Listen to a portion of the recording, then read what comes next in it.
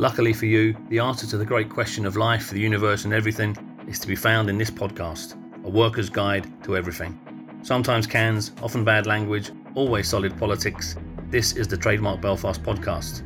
Listen out for Trademark regulars and very special comrade guests and fellow travellers talking all things Lefty, Ireland and the world. We remain, as always, anti-sectarian, anti-racist and anti-fascist. Enjoy. Buenos soltas.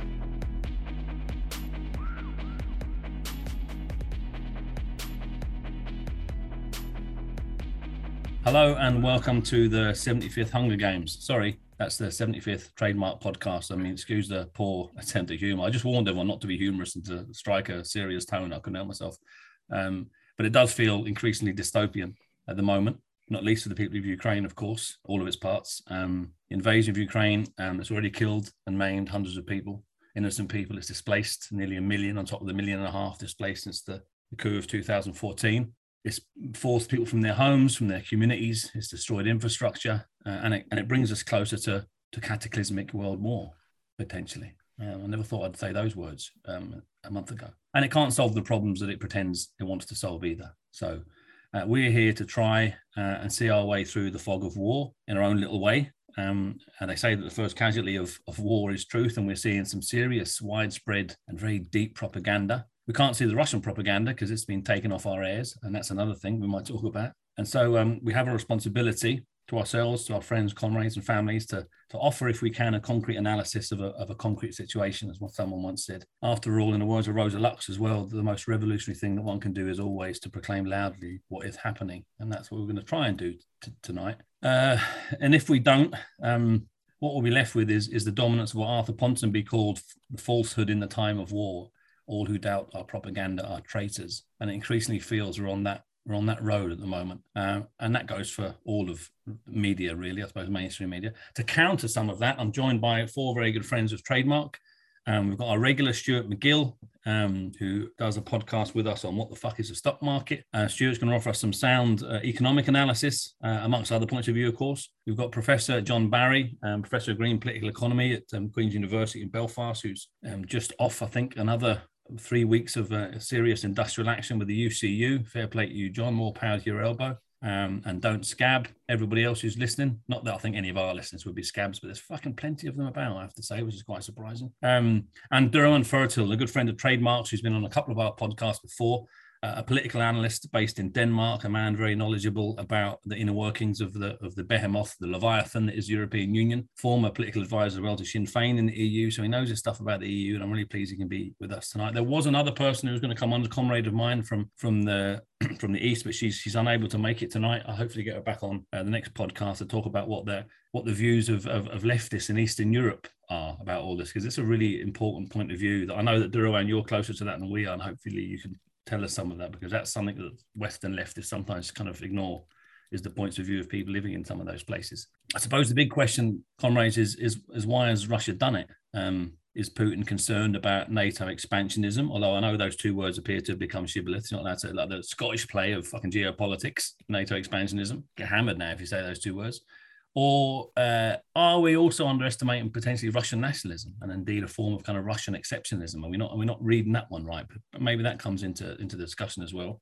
Putin even criticized Lenin last week for creating Ukraine in 1917.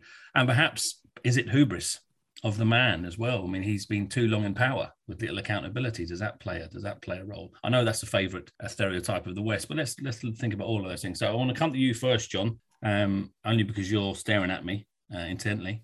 So what do you think? Why do you think Russia's done it? And again, give us 2 or 3 minutes of your analysis, lads, and we'll move on to the next question. Well, to go along with the comment you made about the first casualty of war being truth, it is also something you've put out yourself, I think, on social media, that, you know, a war is a weapon with a working class person at either end, and that should always be our analysis in terms of the communities, the working class people, both in Russia and Ukraine, who are going to be affected by this. And the reality is that a term that I think will come up again and again in our discussion, and we have to loudly proclaim this is imperialism. And this nonsense, whether it's from Keir Starmer or the Irish media, or even sections of the left saying that you can't make somehow an equivalence between NATO expansionism and what's happening in the Ukraine now as a reason I just tweeted there about an hour ago, it suddenly came to me. The USA almost threatened nuclear annihilation in 1962 when the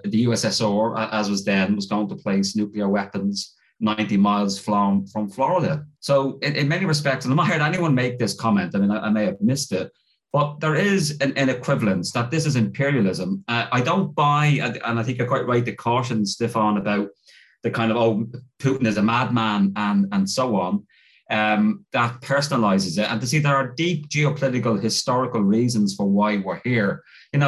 After the collapse of the Soviet Union and the collapse of the Warsaw Pact, why the fuck was NATO still in existence? What was the rationale? I think we have to take into account that Russia did, this does not, by the way, justify what Putin has done. And I think it's for the Ukrainian people to respond as they want to what Putin has done. But I do think we need to challenge, and it's difficult, I know, to make an equivalence between NATO and Russia's legitimate fears that, for me, the solution is a demilitarized, neutral Ukraine in terms of a landing zone or an off-ramp, I think is Stuart's phrase, where we're going to end up. I mean, wars may start on the battlefield as it has now, just to finish on this, but they always end in diplomacy. And let's hope we get to that stage quicker rather than later. But I think we have to remember that this is an imperialist war. We have to recognize that Joe Biden is desperate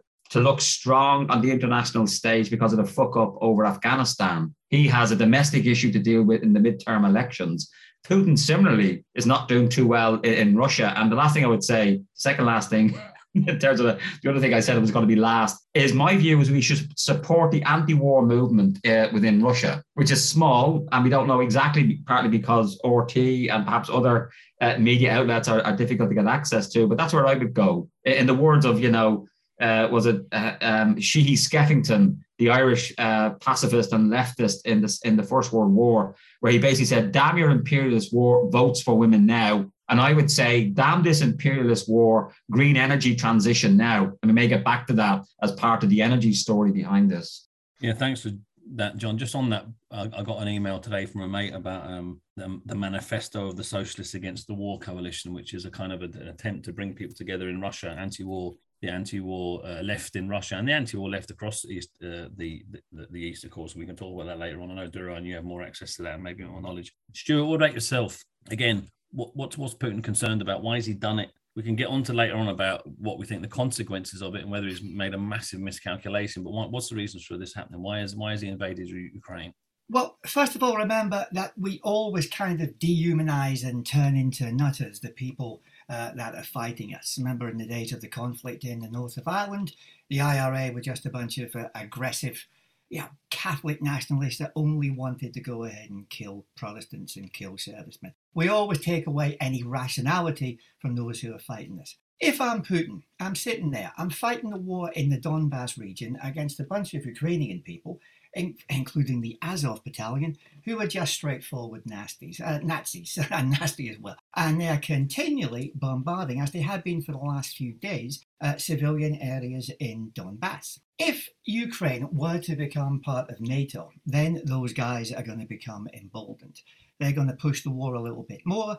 Russia retaliates, and at some point, Russia enters, maybe even by mistake, Ukraine proper, for want of a better term. Then Russia is at war with a NATO state, and given the mutual defense pact that NATO has, then we have World War III. So there is a real cause for concern from that point of view there. Also, since what was it, 1998, NATO expansionism was authorized by Congress. A guy called George Kennan, who was one of the architects of the anti-Soviet policy in the States, he said back then, this is a serious disaster. This will antagonize the Russians. And how did anybody ever think it was going to go well?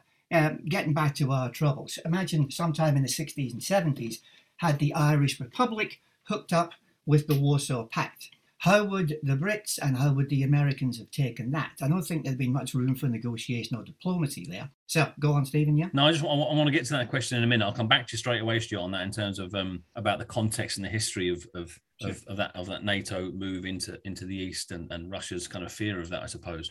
Daron, over to you then. Why has he done it? What's the excuses? What's the explanation for this invasion? We can get on to later on about, whether he's, as I said before, massively miscalculated. Yeah, in 10 words or less, explain why we're going to hell in a handbasket.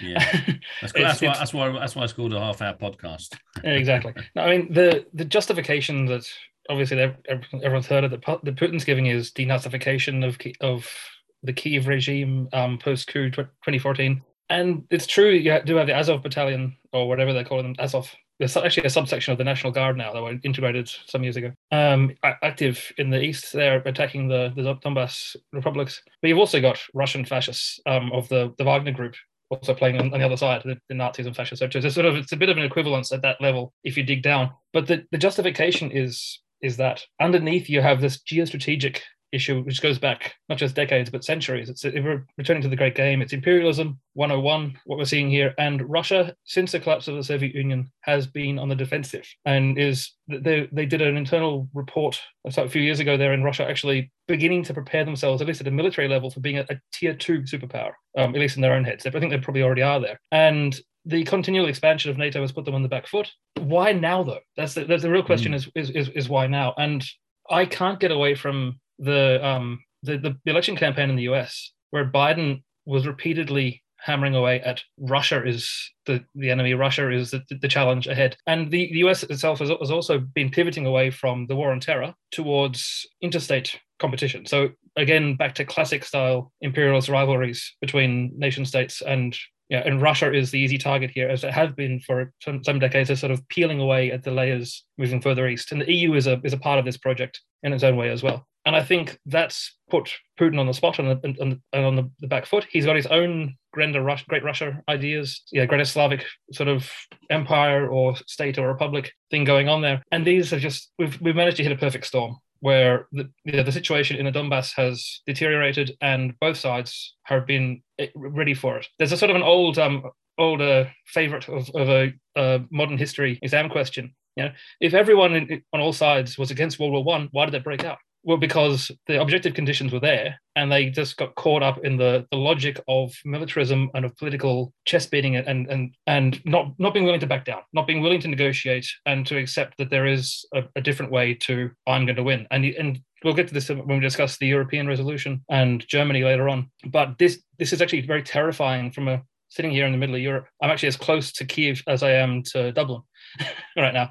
And the language and the tone of the discussion is triumphalist. And one show of strength that goes wrong, one plane that crosses the border accidentally and gets shot down, and we're in war right now. I mean, NATO hasn't got into Ukraine, but it may not need to for this to go wrong, because the logic of itself just builds until something snaps, unless we can find a way of de-escalating. Thanks for that, Daron. I know we're not allowed to talk about. I'm glad you mentioned imperialism. I'm glad you mentioned the Great Game, because the last week has taught us we're not allowed to talk about history, apparently, and we're not allowed to talk about context. But again, it's important to understand how we got here if we're going to kind of understand how we might get out of it, where that exit ramp is from this. And at the end of the Soviet Union, Stuart, I'll come to you briefly if I can. I mean, commitments were given to Russia, weren't they? The new Russian Federation about NATO expansionism, and those commitments have been broken consistently over the last 30 years, and that matters, doesn't it, in geopolitics? Of course it's got to matter, because it means that Putin, with some justification, feels he can't trust NATO people. I think also when you look at what happened with the Maidan coup in 2014, Joe Biden was intimately associated with what was happening at the time. Biden is also somebody who has been very focused for a few years on liquefied natural gas sales to the States. So they're all from the States to Europe, and has never been particularly keen on the German relationship with Russia. So all these factors have played away at Putin. And of course, if people have continually lied to you, why would you trust them? So I don't like the guy, and I can understand why he's done what he did here. Also, from an economic point of view, I think people have to remember Russia has a GDP a little bit smaller than Italy's. And all the great powers, all the great superpowers have achieved that power, the military hegemony, on the back of economic might. Russia doesn't have that. If America and China were fighting a localized war like this now, they wouldn't have anything like the economic problems. Also, when you ain't that big, people are more prepared to put sanctions on you because they can go ahead and shaft you. Also, his revenues, about 45 to 50% come from gas. All right, gas and oil. All right, so if that goes, he has a major problem in maintaining the state. So from his a logical point of view for Putin, if you integrate Ukraine, if you feel you're able to integrate Ukraine, and then maybe later on integrate Belarus into one grand Russian project, you have a bigger economy and you can defend yourself better against what you see as an aggressive NATO encroachment. Yeah, I read a quote last week. I can't remember who it's from, but it was something along the lines of, it's precisely the decline and contraction of Russian power, coupled with the possession of nuclear weapons, that's the problem here. Russia is not an economic power. It doesn't, in terms of the classic Marxist understanding of imperialism, Russia is an expansionist, capitalist, authoritarian state, absolutely. But it's not an imperialist state in the sense that it doesn't have economic domination over really anybody anymore. And that's actually a problem for world politics, because it makes them more vulnerable. It makes them more likely to react in the way they've reacted now, and that's a danger for us all. John, over to you in terms of that point, and we should hammer it home, that idea that there was an agreement at the end of the Soviet Union that, as you've already made the point, there was no point for NATO to exist, but it continued to exist, it continued to expand, and the commitments it made to not expanding into Eastern Europe have been broken, and that matters, doesn't it? Well, absolutely. I mean, promises were made, to Gorbachev in 91.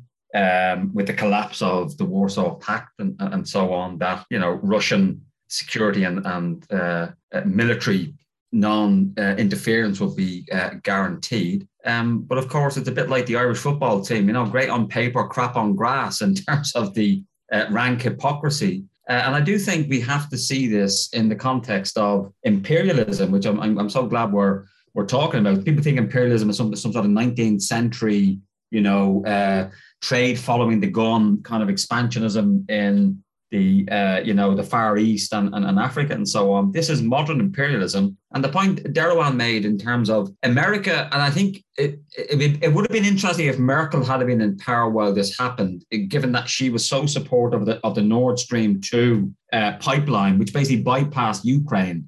People forget, but there was a major crisis.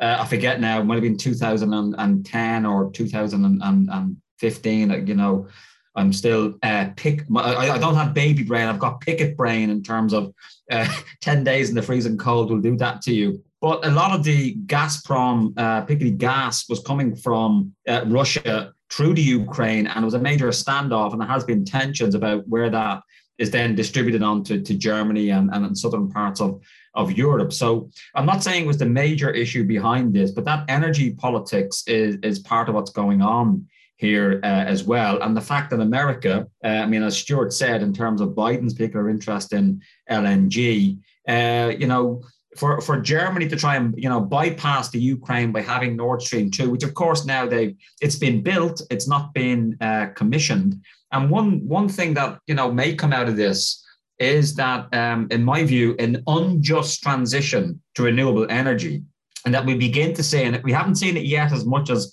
perhaps we'll see in the weeks ahead, because we could be in for a long guerrilla warfare in the Ukraine that may become another Afghanistan, Vietnam, take your failed imperialist project.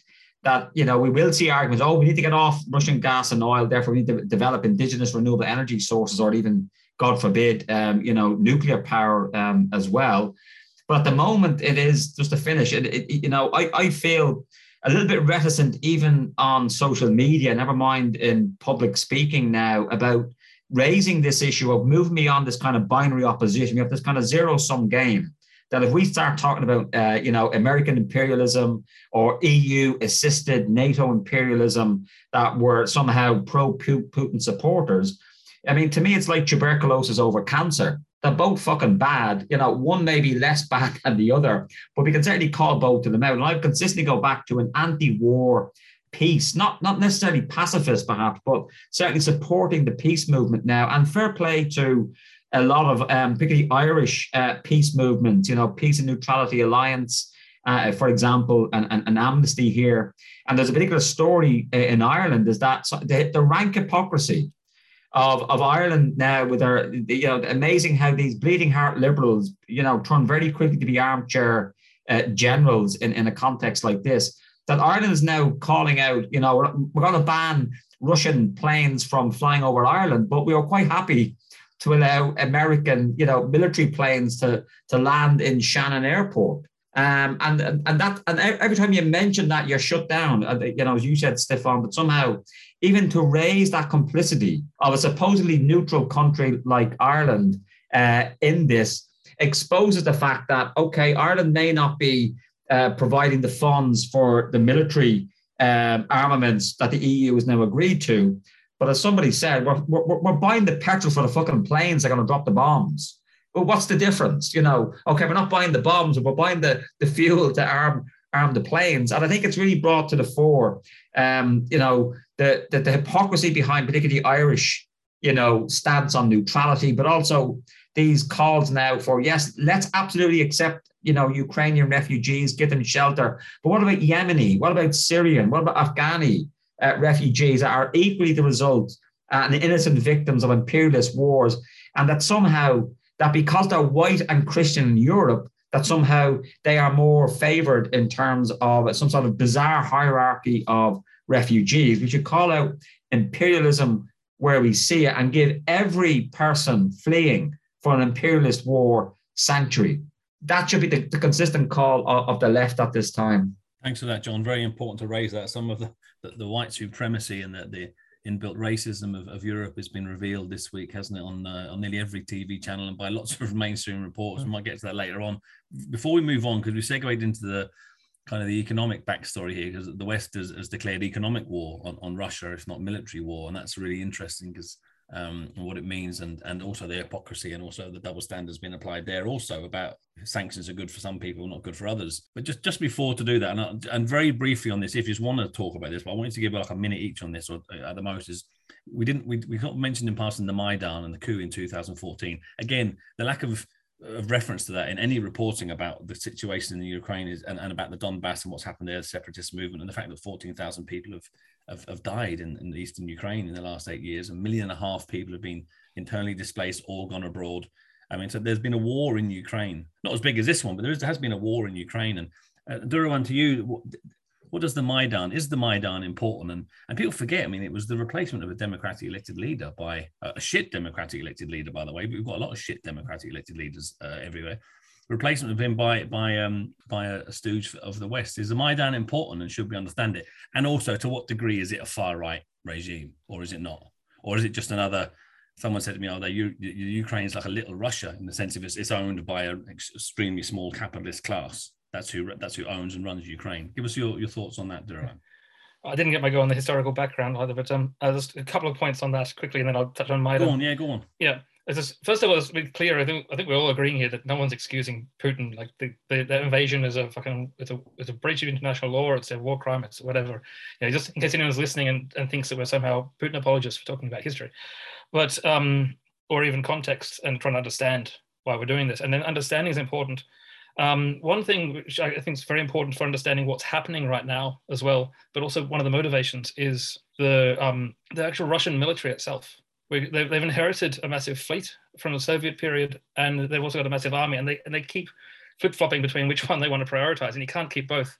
And the question of the Crimea, which they had an agreement with the Ukrainian government before the Maidan uprising for housing the Russian fleet there. It's geostrategically important for the Black Sea in terms of oil and gas passing out, which isn't Nord Stream, but bypassing the whole of Europe and having different markets or not being dependent upon just the Baltic. It's key, and that's the motivator for the current offensive and invasion as well, is securing and controlling that. If you look at a map of where the Russian forces are right now, they're going to Kyiv, they're in Donbass, and they're in the south. They're coming up from Crimea, and they're around Mariupol, which is also a center for these Nazis, the Azov battalion. But it's because of its positioning on the Black Sea, and it's related to the military aspect as well. But then they can't keep both of them, which is why the assault actually at the moment appears to be, I could be wrong, appears to be kind of floundering, because the military has been scaled back to keep the Navy going. And this could drag it down into an entrenched long-term guerrilla war, or we could see a sort of a tail between the legs, kind of find an agreement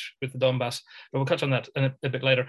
The question still on history of the expansion of NATO. I mean, it's not often that I agree with a former Labour Prime Minister of Australia who introduced neoliberalism there when he was treasurer back in the 80s. But Paul Keating gave a speech in 97 criticizing the eastward expansion of NATO and literally said, it's an error which may rank in the end with the strategic miscalculations that prevented Germany from taking its full place in the international system at the beginning of the century. So the inter-imperialist rivalry that led to World War I, and Germany being effectively suffocated and wanting to have its Lebensraum and all these kind of things, Russia's playing a similar kind of game and is being suffocated by that. Doesn't justify invading anyone, but it's this dynamic.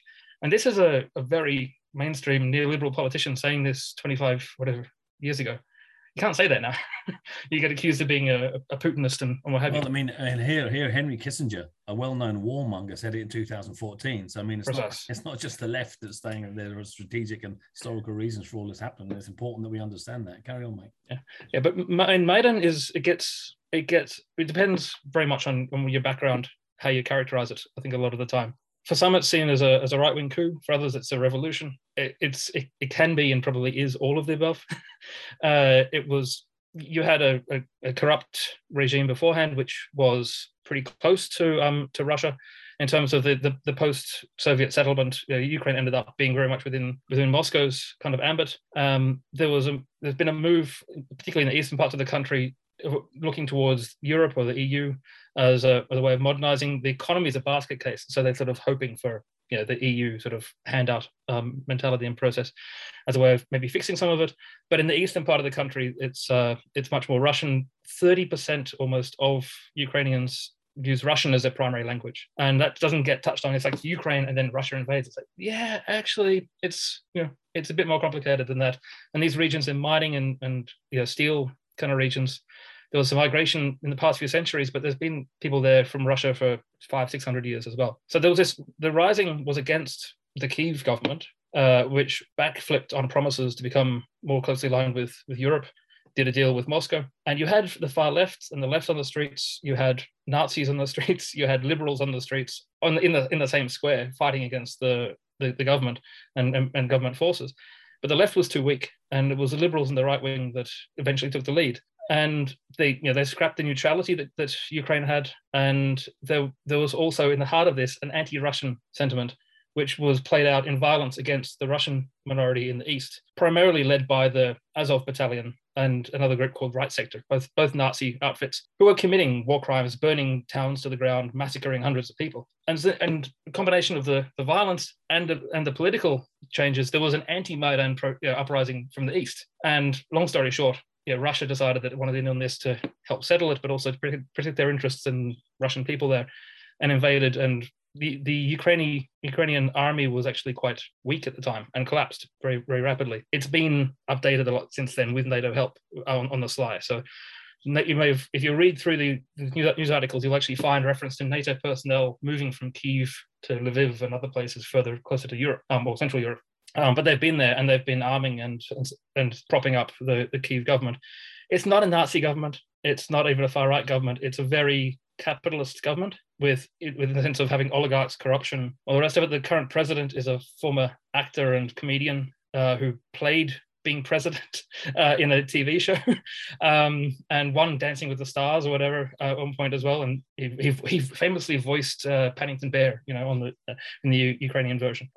He doesn't have a power base, really. He was elected because he's not any one of the other ones. But the actual structure of this neoliberal Ukraine, which has been built, attacking unions, banning communist parties. The Communist Party of Ukraine has been banned, left-wing parties being banned, unions attacked, union offices burnt down. This is the nature, and then massive privatizations, which have been carried out under this president as well as previous ones. This is the nature of that government. It's a continuation and intensification of the privatization of the infrastructure and resources post-Soviet. And it just happens to have a Nazi battalion, which was then integrated after this uprising into the National Guard and legitimized and walks around with a Nazi sigil on its flag. Thanks for that, Darren. Really interesting. And thanks for that context. It's so important that we have that context and we have that understanding of what's happened in the past and what's happening now, really. You mentioned there about the mass privatization that followed the end of the Soviet Union, the Warsaw Pact, and is ongoing in Ukraine. They keep talking about kleptocracy and oligarchs, but it's very similar to what's happening in lots of other parts of Western Europe, particularly Britain as well, which has the highest levels of privatization in the Western world. And those are the driving forces beneath lots of this, of course, are the economic driving forces. And we're on that point of talking about the economy and money as well. And I said before that the EU and the West has declared economic war on Russia. with sanctions. And it's interesting, that, isn't it? Because London's been the most important place, not only for Russia's capitalist class to launder all its money, but also for the Ukrainian capitalist class to launder all its money as well. And the Tory party have long been kind of like the Kremlin's bankers, and Ukrainian bankers as well. I mean, the looting of Russia since 1990 and the looting of most of Eastern Europe could not exist without the City of London. It's been the key facilitator in that, which has had a massive impact, of course, on the working class, on the people of those regions, which is not spoken about. I think I read an article once that said that something like 10 million people have died in Eastern Europe immediately after the fall of the war from the collapse in the welfare systems and so on. But there are sanctions being put in place. They seem to be quite selective. Looks like Roman Abramovich is about to dump Chelsea on the market for about $3 billion because he's afraid of, losing his money. So he wants to cash his chips in and get the fuck out quite quickly. So what's the economic impact of this going to be, Stuart? I'll come to you first. I'll talk about LNG next and the geopolitics, but what could be the economic impact of the sanctions on Russia? Because I know they've attacked their central bank, which is real economic warfare. I've not really seen that before, although weirdly, the European Union has learned that lesson from what they did to Greece and Ireland during austerity years. So they've just ramped it up a bit, and now they're going for the central bank of Russia. What might the impact be on the Russian economy, Stuart? And second part to that question, will there be blowback into Western economies from that? Because the world economy is so integrated. So over to you, Stuart. Give us your thoughts. Right, sure. No, it's relevant, but sorry, I'm going to have to go back a little bit here and talk about Maidan first, because Maidan is relevant to everything which happens. And to understand what happened, you need to know the detail. Basically, Putin and the ministers sought to persuade the European Union to make the agreement tripartite. But the EU came back and said, no, you choose between us and Russia. So basically, the Ukrainians discovered how expensive the EU agreement was, and that's when they pivoted to Russia, which caused a major aggravation. So in the end, the coup took place, which was a right-wing led coup. There's no doubt about it. It was an extremely right-wing led coup, certainly right-wing influenced. And the EU put that agreement in place, which had lots of provisions binding the new partner to NATO military and security policy. So it wasn't just about the economics here. And remember, George Bush did propose to fast-track NATO membership for Ukraine in 2008, but Germany and France vetoed it. So the whole thing, to a certain extent, does have an economic background, but as Marxists, we would, of course, go ahead and agree with that. In terms of where we are now with the sanctions, it's difficult to know. There are some people that say Russia has made itself sanction-proof. I don't think it can have done that, because what they told people, traders, to convert 80% of the foreign exchange into rubles. So the run on the ruble has caused a real problem for people there. They've increased interest rates to 20%. This is serious. I think there's a belief in Russia that the Chinese will bail them out, because Putin and Xi do refer to themselves sometime as the best of mates. I don't think they particularly trust each other 100%. And they're both right. Regarding Russian money in the city, it's extremely important to the City of London. Right, they need to attract funds to the city so they can go ahead and do their various bits of chicanery, and the Russian funds have been substantial. It's not like the States, where everybody wants dollars because it's the big reserve currency. They have to do things to attract money in, and their magnificent track record in money laundering does attract quite a few of those funds, including Russia. So I don't think that they will take it seriously in the city. Do you remember 2014, whenever Maidan kicked off?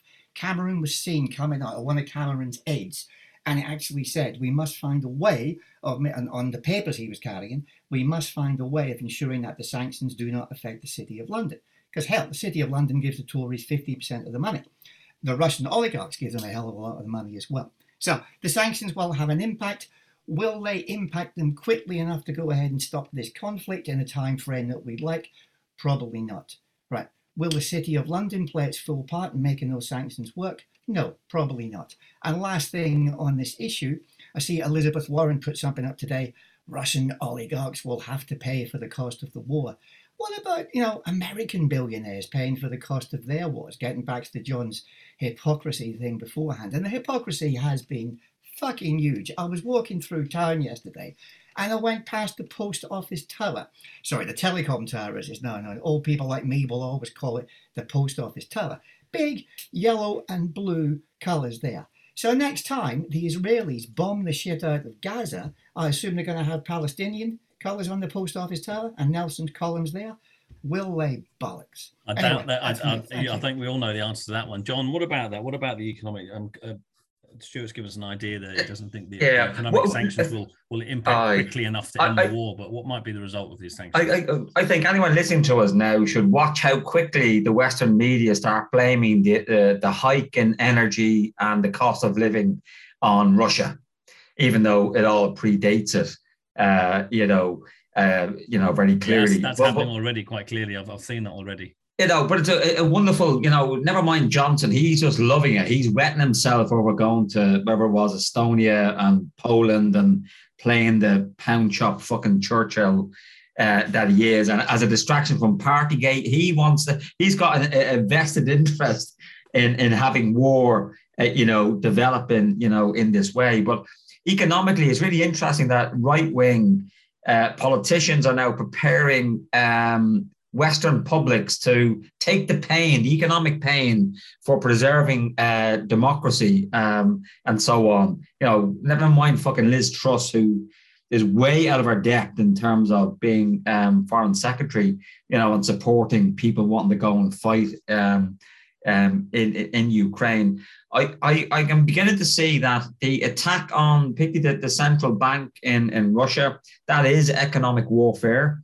That is very, very significant, because it's going to start impacting on ordinary Russian people who they've not no fucking interest in this whatsoever. What have they got to gain out of this? We're back to that simple analogy that it's working people who are going to suffer, either in Russia or Ukraine or in Germany or other places. And I think that the real issue to look out for now is the strength of the anti-war movement. I think we've been a bit maybe shocked by this. I have to say I was wrong on Trump being elected. I was wrong on Brexit, and I was absolutely fucking wrong on Putin invading Ukraine. I did not think he would do this, but I do think there is something around. We all got that one wrong, John. I really honestly, and that's what maybe we could discuss. I mean, I honestly thought, yes, absolutely, geopolitics, flex your muscles, but to invade, I just think it's a strategic mistake myself, in terms of this looks like it's going to be a long drawn out, horrible, death inducing, guerrilla warfare that will not end unless Putin pulls back and he accepts that he takes the east and Odessa and secures that, and there's some sort of agreement being, dealt with. But economically, people are already dying in the city I live in Belfast, because of energy prices. Energy prices already increased by 30%. Stuart would know probably better than I, but last time I looked, gas and oil prices are north of $110, which is unprecedented. These are the levels that precipitated the global financial crash of 2007 and 2008. There's going to be significant impact on Western publics, not least just to finish, even within Ireland, where you and I both live, Stefan, calls for more investment in the army. We're beginning to see this kind of rhetoric now. We have to arm ourselves. And to me, colleagues, it all has the whiff of the 1930s about it. This binary opposition, this kind of drumbeat of war, the whataboutery that you're either with us or against us, and any nuanced analysis. And again, every one of us here tonight are, we're not pro-Putin. We can be anti-NATO and anti-Putin. There's no inconsistency, yet we're not allowed a space beyond, of course, in this the space created by Trademark Belfast podcast and so on.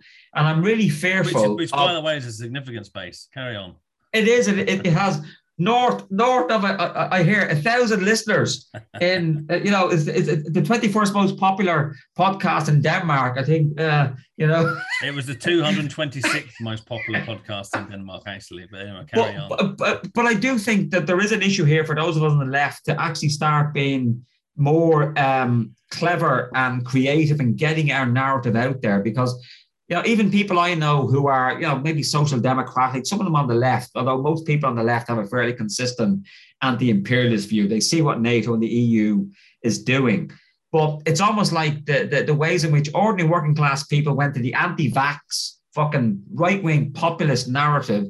They are now rallying behind this kind of, Ukraine is an innocent, attacked nation. And, I can see the logic of that. But whenever I say, for example, that if you read the Panama Papers, The president of the Ukraine was involved in the same oligarchic offshoring of wealth as the very oligarchs, in inverted commas, that he was there to, challenge and replace. We have to really be strong. And that's why it's so great about these spaces of at least us all sharing our pain and the struggle of trying to get it's our narrative. I think it's the truth in terms of an analysis based upon the facts on the ground, informed by the history. Let's talk about history. I was even listening today, just to finish, a usually fairly good, popular program on BBC Ulster here called Talkback.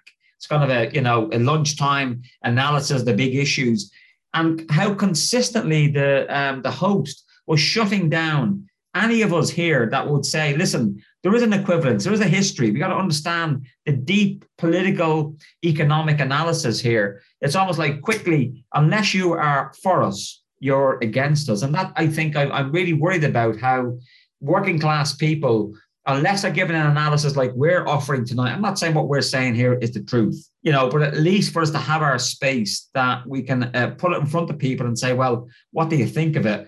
We are being denied, we are being cancelled even before we can make our point.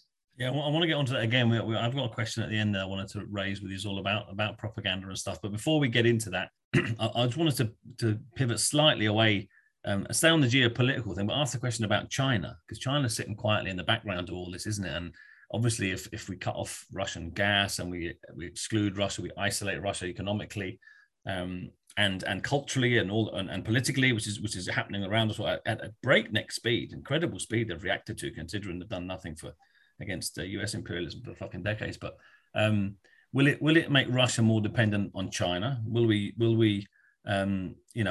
use US and EU sanctions as an opportunity to pick up? Will China use the sanctions as a chance to pick up excess Russian oil and gas? And will it create that kind of?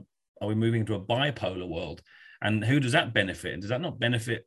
I don't know. Does that benefit China? I don't know. I read a really good article you sent me, Stuart, by Rana Farour in the FT in a weekly column, and she was talking about the renminbi being a new reserve currency and being set up against the dollar and stuff like that. So you're seeing this bipolar world emerge. I initially thought the champagne glasses were sort of twinkling or tinking against each other in the United States. I think it might be happening in Beijing. Durawan, you want to come in there, mate? Yeah, just a quick, briefly on this one now, because we're on that. Very quick on that, because that's actually an important one I've been thinking about for the past day or so, and had a big chat with my dad about today. Big rant. The thing I said earlier about Russia being squeezed, being squeezed from two sides, yeah, and the other side is the influence of China, and the question of Central Asia, where Russia's had a traditional sort of area to work in, Kazakhstan, and friends, and they still have that. And you saw that with the military intervention there in Kazakhstan the other week. But China's influence there is growing, and China's influence is growing elsewhere. So the competition in Africa and Latin America, Russia's trying to get in on some of that, but they're being outpaced. And I found really interesting on this front, China's offer to potentially be a broker for negotiations on the Ukraine conflict. Because if that happens, in my opinion, that's potentially the biggest geopolitical shift since the collapse of the Soviet Union. That's China becoming a major player of peace in Europe, and basically playing, as you say, a bipolar world in effect, whatever Berlin or Paris may otherwise believe. And maybe it'll be a while before that fully plays out and there'll be frictions. But if they can get a foothold like that and be seen to be an influencer, Russia is an old hat, second-rate superpower. China's gradually coming up, and they see an opportunity to get in, and they'll just move in there in the most reasonable way possible. Everyone needs them there, and that influence stays. Yeah. That's a really interesting point. I've been thinking that myself all week about China playing a very clever game in all this. But the problem with Russia becoming a second-rate superpower and it is a second-rate superpower in terms of its economic, as Stuart rightly pointed out, with the GDP the same or smaller than Italy, but it has 6,000 nuclear warheads. That is the very big fucking difference here, isn't it? Quickly, Doran. Yeah, just one thing on that. This is a question of resources. In some respects, this is not so different for China's perspective as Africa or elsewhere. The food from the breadbasket of the Ukraine and that part of Russia, China is busy making sure that they've got supplies of raw materials and food and everything else backed up. And if they can make an ally in the area and make sure that food is secured, if not for themselves, then also for those parts of North Africa and the Middle East, who depend upon that as well. I mean, the Arab Spring was in large part also influenced by fires and droughts across this area, and the food price went up. Bread prices went up because the wheat from Ukraine and Russia just wasn't there anymore. And Stuart, this is all connected. Yeah, absolutely, it is, mate. Stuart, do you want to come in very briefly on that now? I'll give you a couple of minutes. Don't forget that Russia has got a huge mineral wealth, which will be important for any transition to the new economy, nickel, etc. So Russia remains an economically important country from an extraction point of view, despite its relative small size.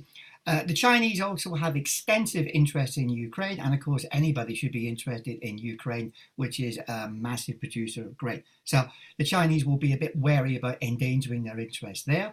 The one thing you can guarantee is they will look after their own interests, and Putin knows that. So the relationship between them will be mutually suspicious. In terms of the economic fallout of all this for all of us, it's very difficult to predict anything these days, but I think we can probably say that the price of gas will go up. An important thing to remember about that is the gas companies, the big six companies here in the UK, have paid 82% of profit out as dividends over the last 5 years, and I think a similar amount over the last 10 years. These companies can afford to take the hit. We should not have this assumption that because their costs go up, the rest of us have to suffer. At the moment, companies like this are making huge margins. So we need a government which will step in and say, you take the hit and let people, right, and other industries as well, go ahead and carry on keeping the same costs. Otherwise, we're all going to end up in shit street. What happens to Russia economically will be incredibly important to what happens in the next couple of weeks. If the people suffer, they'll think, hell, we have no choice. They'll get out in the streets. The oligarchs will start to ask, do we really need this guy Putin in charge? And hopefully, the phrase we talked about before, we can get on the exit ramp to some kind of peace here. I think that exit ramp will have to include a commitment to a neutral Ukraine. Yeah. A complication, and this is still an economic matter, will be the power of the LNG lobby in the United States. Biden is part of that lobby. There's a guy called Amos Hochstein. Sorry, Stefan, very quickly. Hochstein, he is the security advisor to the Energy Department. He used to work for the Ukrainian equivalent of Gazprom, and he's worked for various LNG companies in the States as well. And he has been very big at pushing LNG exports from the States to Europe for financial reasons and also as an instrument of American foreign policy. So I'll never forget that important aspect there. No, that's crucial, and thanks for that, because that leads me straight on to the next question. I mean, I remember I put up a tweet last week about the fracked gas in America, that the industry collapsed about 18 months ago. And then suddenly with war in the Ukraine and Russian invasion, they're like, thanks very fucking much, lads. We're back in the game again. And last night there was a resolution went through the European Parliament that rightly condemned the invasion and called rightly for humanitarian support for Ukraine and for Ukrainian refugees. But the resolution also called for kind of accelerating the provision of military equipment, weapons, and most worryingly for those of us who are not fans of NATO, to strengthen NATO's presence, particularly on the front lines of Eastern Europe, increased defence spending. Germany passed, you'll know this, around 100 billion or something in a defence budget, double its normal annual defence budget, but also and opportunistically called for throwing open European energy market to fracked liquefied natural gas, or LNG, from the United States. John, what does that tell us about what's going on here? We've got increasing militarism, we've got increasing propaganda, but we've also got this clever little economic story going on in the background, which is saving a really dirty industry from collapse. But to me, it's very similar to, we invaded we, as in the West, invaded and occupied Iraq for the same reasons, an addiction to fossil fuels. And here we have the same kind of story, that a world that's dependent upon the three C's, the three evils of our modern age, comrades: capitalism, carbon, and consumerism, are again bringing us to the brink of war. And there is an energy story, which of course is sublated. It's not really prominent now in the narrative that we're now seeing. And as I said, I'd be against an unjust, capitalist transition to renewable energy. But the reality is that, being dependent upon your more, indigenous energy sources makes for a more geopolitically stable world. I mean, I can imagine in some kind of bizarre world, wars over wind energy or wind turbines. But I can't really imagine, I can already see we having wars over carbon energy.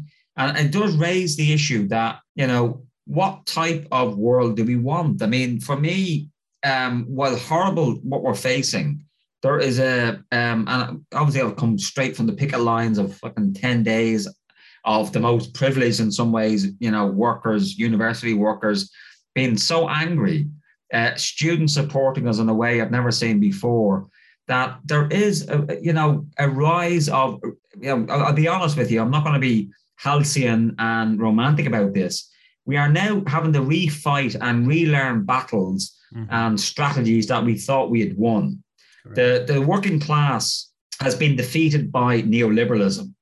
What we're now seeing is an imperialist project being, played out in the Ukraine, which is partly as a result of the lack of a strong Labour opposition. I mean, I'm fucking, so angry at not only Keir Starmer. I mean, he is spending more time, slapping down Labour MPs in Britain, signing stop the war petitions or speaking on platforms, when that should be the fucking default position of any anti-imperialist, is you're anti-war. That's why I would call out, just to finish, just a very, very local. On the 17th of March, St. Patrick's Day, great day on this island where we live, Stefan, there will be a protest against Thales, in the biggest bomb factory in Belfast. We are making weapons here in Northern Ireland that are now going to provide cover for this imperialist war. And it's making those connections. And it's very complicated because people have jobs in the munitions industry and so on. But it's really beginning to see that now we're at a time, as we come out of COVID, which is bad enough, which really revealed a lot of, supply chain issues. Globalization is a complete fucking disaster when it comes to energy and food, but particularly when it comes to issues like this. And it hasn't really come to the fore yet that the energy story behind what we're seeing played out in the Ukraine, that we should present a left alternative, that we don't just want green energy. We want the democratization of the energy means of production. And we can't say that consistently enough. That's not just about moving from a fucking corporate-owned, carbon-based energy system, which is fucking up the planet. And we all know that. And that's the thing I just want to mention. On Monday, we had the Intergovernmental Panel on Climate Change, the world's premier scientific body looking at climate change. We are fucked if we keep continuing going down this carbon-based energy system. But of course, the whole issue in Ukraine blew that off the media cycle. But we on the left should be consistently saying there's a connection between what's going on in Ukraine. It's not a major issue. There's deep issues of politics and so on, as Stuart and Darrell have been mentioning. But actually, there's an opportunity now for us to say consistently and proudly, we are for the democratization of the energy means of production. We are for the democratization of indigenously produced energy sources that will reduce geopolitical tensions, exacerbate it. I don't think we can say energy politics has caused the crisis in the Ukraine, but it certainly exacerbated it. It has, of course. I'm going to read that sentence out for you, John. The last sentence of the new IPCC report, which did disappear this week for obvious reasons, but it's even more frightening. The scientific evidence is unequivocal. Climate change is a threat to human well-being and the health of the planet. Any further delay in concerted global action will miss a brief and rapidly closing window to secure a livable future for the species. I mean, that's it scares the shit out of me when I read that. Look, but we can talk, and we will come back and talk about climate breakdown. But as you said, these things are linked, they're integrated. You can't accuse us of being a gas war and an oil war, but it does play a massive role in what's going on in terms of geopolitics. Duran, what about the EU resolution? It was controversial last night. Mick Wallace and Claire Daly got hammered for it because they didn't vote for it. I think the Spanish communists abstained, a number of other left bloc abstained from it, I suppose, to protect themselves probably from mass criticism or mass attack. But what was your take on the resolution? Briefly, because then I've got a couple more questions and then we're done. Yeah, I mean, the thing's been presented publicly as it was condemnation of Russia's aggression against an invasion of Ukraine. But it's a lot more than that. From about paragraphs 20 through to 30 in that section in particular, there's line after line praising NATO's role, calling for more NATO troops on the eastern fringes of NATO up and down the border, encouraging Finland and Sweden to potentially join NATO, which is why actually the Swedish left party, which is normally a little bit more in the middle of the road when it comes to some of these things, voted against because they didn't want to be told to be joining NATO. It was an absolute shocking piece of work in that respect. The left group in Parliament got some good bits in it about negotiations and keeping channels open, which notably wasn't in there before. There was no content saying, "Hey, let's talk and not have a global war," until the left came along and said, "Yeah, you know what? Maybe we don't want to all die." But the thing was, I mean, I wouldn't have voted for it if I'd had the misfortune of being in the European Parliament, but 620, 30 odd did, and 10 voted against, or no, and 7 or 10 voted, 13 voted against, 13 I think, and 26 abstained. And of those that voted against was I think Mick and Claire. Sinn Féin's MEP voted in favour, despite all of this, and I think there's a tradition in the Parliament there of you vote if something's really big and important, you vote for it or abstain on it if it's really, really bad, and then give an explanation of vote saying, I did this because it's really important to send a message to Russia, but I disagree with X, Y, and Z, NATO, whatever. And so you can't always tell a party's position from how they vote on it on a thing like this, but it was effectively a call to war. If you watch the negotiations, if you watch the debate around it beforehand with MEPs, but also with von der Leyen and Josep Borrell, who's the High Commissioner on Foreign Affairs for the EU, there was a talk of we will prevail, and this money which is being spent on weapons, by the way, is not going through the European Parliament. It's going through the European Peace Fund, which is run by the governments and the defense ministers of each of the member states. But there was an appeal, like it pointed out, this is not your money, but next budget, you better vote for an EU army because we need this. We need to be a geostrategic Europe and pivoting towards being a hard force on a world stage. And this was the mechanism to justify that. And around this resolution, the pressure on parties of the left, Green parties as well, those that still have a backbone, has been immense. And looking like here in Denmark, the Red Green Alliance, which is nominated left party, voted to send Danish weapons, as well as for this, the left party in Sweden voted against because they're being told to join NATO. But only a very small handful of parties actually stuck to an anti-war position. You don't send weapons. It's quite shocking. You don't beat your chest against a nuclear-armed superpower. It's shocking. Like I'm sitting here and I'm actually scared that this is going to get out of hand. Yeah, it's mental. We're going to get onto that in a minute. I mean, the very fact that Keir Starmer said he might support a no-fly zone in Ukraine. I mean, even Boris Johnson's not that fucking stupid and ruled it out immediately because that a no-fly zone leads to global fucking cataclysm. But the point about the EU is that they snuck through more last night than they've managed to do in the last 10 or 15 years in regards to increasing European militarism, European federalism, and making that Leviathan is the EU, that anti-fucking democratic monstrosity, stronger than ever. If anything, that's why Putin's miscalculated badly, because Russia will become weaker out of this, and the European Union as an imperial bloc will become far more powerful. So a huge miscalculation, I think, on his part. I want to go on, lads, to that point of the propaganda of this, because it really is important, because this is about closing down public debate. And that's quite scary for all of us. And that's something we have to talk about.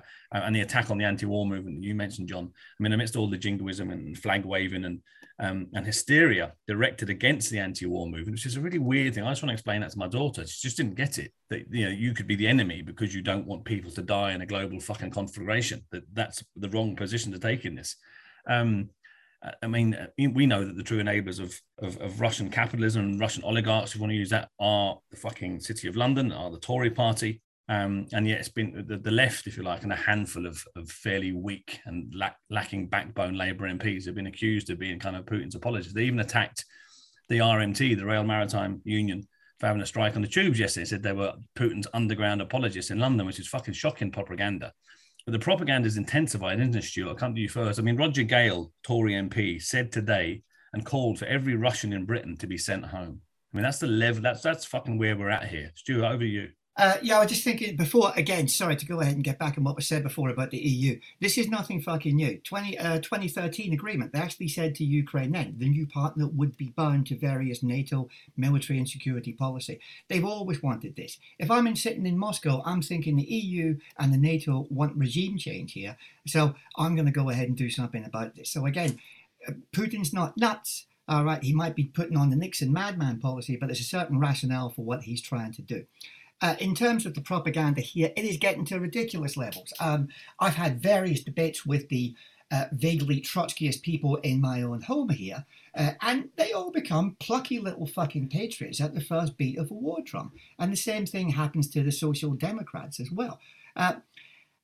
It's the banning of RT is ridiculous. It's a very flawed channel, but it's the only medium I have seen here, apart from the Morning Star, which has given both sides of the argument. People in RT will go ahead and say why we shouldn't be doing this or why Russia shouldn't be doing this. But it gives an argument which they don't want to hear, so therefore it is suppressed. The attacks on Abramovich. I don't like Abramovich. I hate Chelsea, but the attacks on him have been somewhat odd. There are more important things to look into than does a Russian own fucking Chelsea.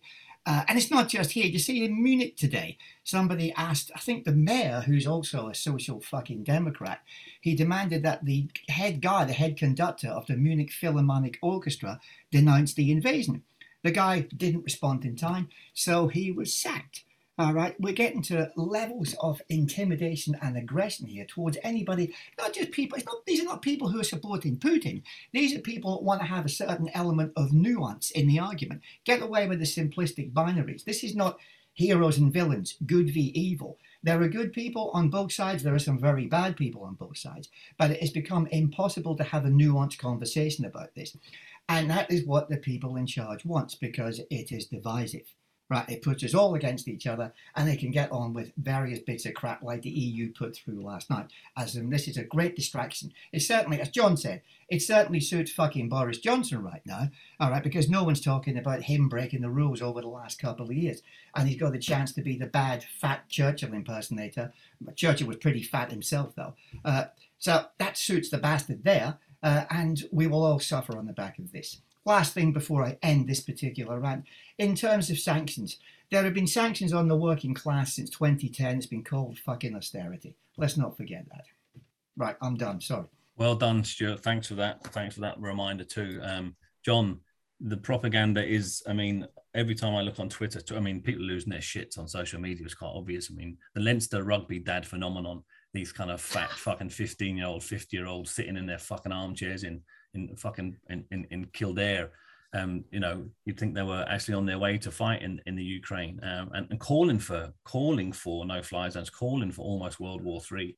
But that's a product of propaganda, isn't it? People who didn't know where fucking Ukraine was not a week ago are suddenly calling for, you know, no-fly zones and, you know, operating as these armchair generals. I mean, basically, liberalism is a gateway drug to fascism. And I think we're beginning to see that now very, very clearly for those of us who have eyes to see.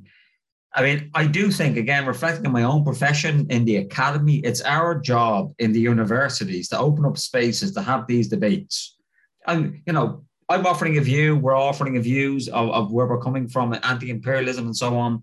But we cannot stand idly by and say nothing, because if we say nothing or are being cowed down by, you know, being cancelled or shouted down, we're colluding in what is, you know, as you sensed or as you intimated, Stefan, I mean, I have never been more frightened. I mean, fucking my area for 40 years has been the planetary collapse. That's still my big shtick. It's, you know, that's a bigger issue to be concerned about. But I am really, really concerned, as Derigan, you know, mentioned, some fuck up, some middle-level, you know, misunderstanding with a Ukrainian or a Russian, you know, lieutenant fucking really, or a Polish. I'm really worried about what's going to happen in Poland in terms of some fucking trigger-happy fucking anti-Russian Polish, you know, middle-level, you know, operative will kick off things. That I've never been more frightened and more ashamed to be European. You know, here we are, you know, pretending we're defending democracy, when what's been exposed here is, you know, the imperialism and selective memory of what we've done. We, you know, not in our name, you know, in terms of those of us who don't agree with our governments that supposedly represented at the EU and so on. And if nothing else, I mean, it's a phrase that struck me, Stefan, that you said years ago. The European Union is like Frankenstein, but it's got lovely eyes. Somehow, you know, oh, has it got lovely eyes? That's so. forgives all its constitutional neoliberalism, its constitutional locking in of this economic warfare that Stuart had mentioned. Now that NATO has been revealed as nothing more than a fig leaf for American expansionism. The fact that again, none of us here are apologists for Putin, but he does have legitimate concerns. There are issues around the expansion of NATO.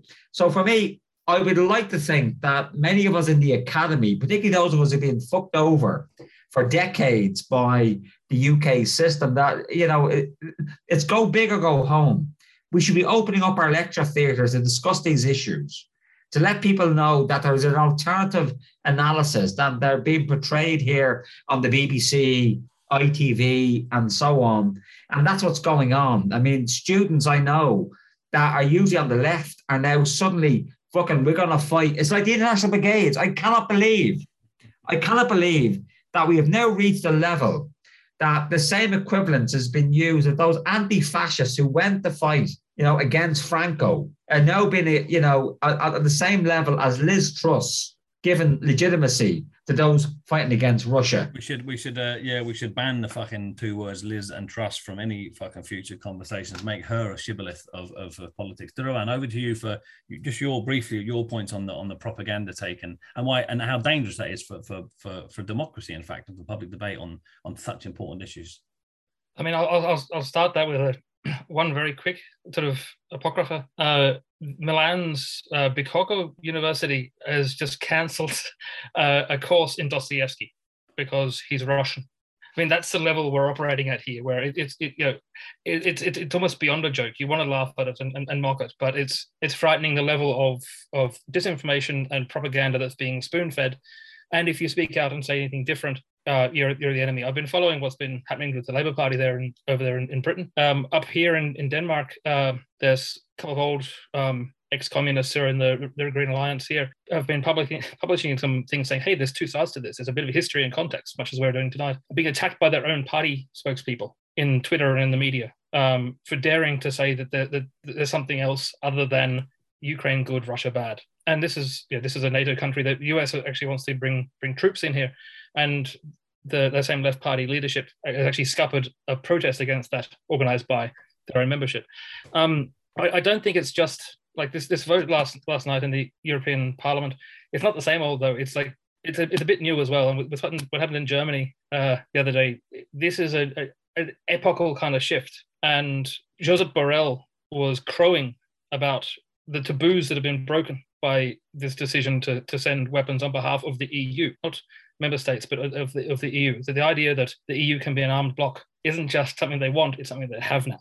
And you can't resolve from that so very easily, especially when so many across the bloc, including the left, have given into this pressure and this propaganda, and they don't have the spine to stand out above it.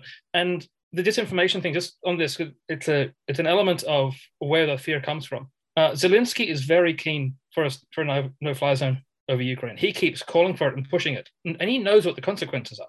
And Borrell lets slip, we're going to send all kinds of things. This is anti-rockets and maybe even jets. And then quickly, Poland, Bulgaria, and Slovakia sort of began to, no jets. But Zelensky was saying, no, there's jets. We're going to get jets from Poland, and they're going to be in Poland, and we'll fire them over and bomb Russians because we don't have any airstrips of our own. The Russians have heard that. Now, even if there's no jets, the disinformation cycle is feeding itself and can escalate separate to the facts. So there's the churn of propaganda, and then there's what happens. That mid-level mistake you refer to means that at some point Russia might bomb a Polish fucking airstrip where they're thinking there's some Ukrainian pilots there ready to come and bomb some Russian tanks. We don't know who's going to make that slip first, if anyone. But this whole process is making that much more frightening. And the Germany thing is big. This isn't just doubling their budget. This is Germany is now a military, aggressive, forward operating power, actively going above the NATO recommended 2%.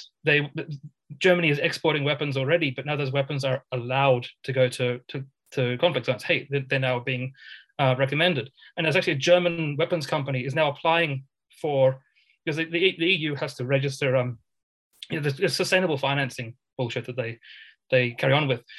They want to register their weapons, as being sustainable because they contribute to social stability in Europe. So green missiles, comrades. Yeah, I don't know what to fucking say about that. I'll have an whole new podcast on what green missiles mean and sustainable. War is peace. Sustainable militarism. That's the next thing. I suppose that I'm looking forward to seeing the European Less Remain and Reform plan now, lads. After fucking that vote last night or the resolution in the EU. Look, last question, because we've spent time. Thanks for your contributions. I'm always warned not to let podcasts go on too long because people get bored of listening to us and they turn off. We don't want that because we're very interested in people. I suppose the last question is, and I know it's hard for us to even say anything about it, but what's the end game here? And as Stuart said earlier on, what's the exit ramp from this war? Because no one wants to see this continue. I want to say that again to anyone listening. No one, well, not unless you're a fucking psychopath or a sociopath. No one wants to see this war continue. No one wants to see more civilian casualties in Ukraine. No one wants to see more refugees flooding into other parts of Eastern Europe. No one wants to see the continued war in the Donbass region of Eastern Ukraine. We want to see Russian troops out of fucking Ukraine. We want to see a resolution. We want to see negotiations. Is that going to happen at any point? What do you reckon? I go to you, Stuart, first, mate. And briefly, just a minute each on this, lads, because I don't want to go on too long. Just give me your thoughts briefly. Cheers. It's so hard to predict. I mean, the last 10 years have been beyond prediction. I think whenever you believe you're fighting evil, you are prepared to do almost anything to destroy that evil. And if we allow ourselves to believe that Putin represents an evil which is a threat to us all, then fuck knows where this will take us. This is very worrying. I think we have to get that out of our head. We need someone to understand and recognize in the West that we need to go ahead and create peace with these guys. Listen to their concerns, accept a neutral Ukraine, and come to some kind of exit ramp which will allow honor to be actually met on both sides, not to go ahead and humiliate Putin, and to let Putin know we don't want to get rid of him. We can do business together. There are other common enemies like the coming threat to the environment. All right. And also, to a certain extent, Islamist fundamentalism, which can be an enemy as well. And also, if the Americans were smart, they would talk about China as a potential enemy of Russia as well. It's a real achievement of American foreign policy and Western foreign policy to drive Russia and China so close together as this. So, will that happen? I don't fucking know. I think at some point, Putin might be under threat internally, and that is the immediate hope. What happens after that? I don't know, because the West doesn't seem to realize the second political force in Russia is the Communist Party. And I'm not sure they want the Communist Party of Russia back in charge again. Thanks for that, Stuart. John, over to you, mate. Briefly, please. Is there an exit ramp from this? I mean, the reality is, that a bad peace is better than a good war. Let's be honest about that. That's what we have here in Northern Ireland. And I would much rather a capitulation by Ukraine, which saves millions of people's lives, than fighting on in some sort of, Afghanistan, Vietnam type conflict. And for me, I constantly at these times, a bit like Derrigan, reaching back into history, and it sounds facetious, but it isn't. Is that we have to recognize that class is more important than nationality. For me, the Scottish socialist John McClane always comes back to me at these points. Betray your country, not your class. Don't go to war, my friend. And he was arguing against this, the First World War at that point. And that's what we need to keep consistently a focus on. Oligarchs exist in the fucking West, as Stuart pointed out. That somehow oligarchs has Russian automatically in front of their name is absolute bollocks. That we are now in a similar situation as our grandparents perhaps were in the First World War. We need to stand up and be proud and be consistent in calling out imperialism. I am here speaking on the podcast and wherever little influence I have. I want no one to die. I want no one to die in the Donbass or Kiev or Kharkov or these other countries that suddenly, Odessa, suddenly people are becoming aware of, because they're my people. They're ordinary people. They're decent people. They're my mother. They're, you know, my brother. They're decent working class people. We want to protect them all, but against the fucking machinations of the BBC, back in GB News, all that crap we're getting, even RT. And I always watch RT, comrades, because in between RT and BBC somehow lies the truth. And I think, Stefan, we need another conversation as this conflict progresses, because if nothing else, we need to support each other, to have the courage of our convictions, that while many of us listening to this podcast may not know the full details, your analysis is as important as the facts on the ground. You know, your default position against imperialism, you know, your default position against, you know, this class position that we're being portrayed, that somehow if you are anti-NATO, you're somehow pro-Putin. That now is our time. You know, for me, coming out of COVID, where I think Labour is stronger in some ways, but doesn't recognise how strong it is. Now is our time to portray ever more strongly an anti-imperialist position. And now is our opportunity.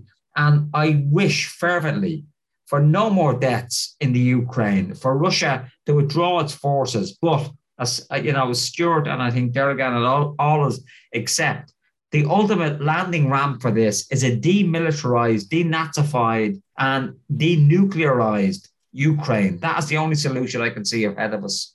Thanks for that, John. Thanks for those words, Duro. And last word to you before I finish off.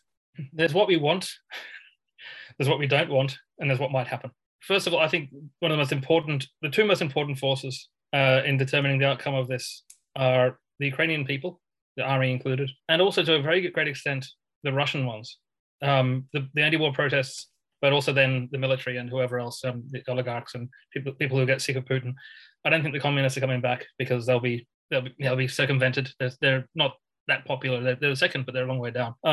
In terms of what I think is a feasible or likely exit ramp for this, I find it very difficult to see Donbass remaining in Ukraine as it has been historically. The Minsk agreements, and particularly Minsk II, which neither side was implemented or both were breaching, allowed for elections there, a degree of autonomy, and a lot of the disagreement was over sequencing. Do the Russian troops leave first and hand back control of the border to Ukrainians? Do they have the election first, etc.? And some form of, if it's not Minsk, because Belarus is now an enemy too, some form of Minsk III, but in a different city, which enacts this autonomy, these elections, some degree of relationship with Russia. That's part of it. I don't see Russia winning this militarily, or if in the short term they might, but in the long term it will be ugly. I think they're going to be they're already reaching a point of, you know, we need to sort of shock and awe a bit more and see if we can break through. It's not going as fast as they wanted it to. They need to get some strategic wins around Crimea, connecting that to Donbass through Mariupol, where the Azov battalion is. They can then say that it's a lot more places too, but that's the center of it. They then say that they've denazified the Ukraine to a considerable amount, and try and save face in this sort of respect. And then de-escalation negotiations about how this acts.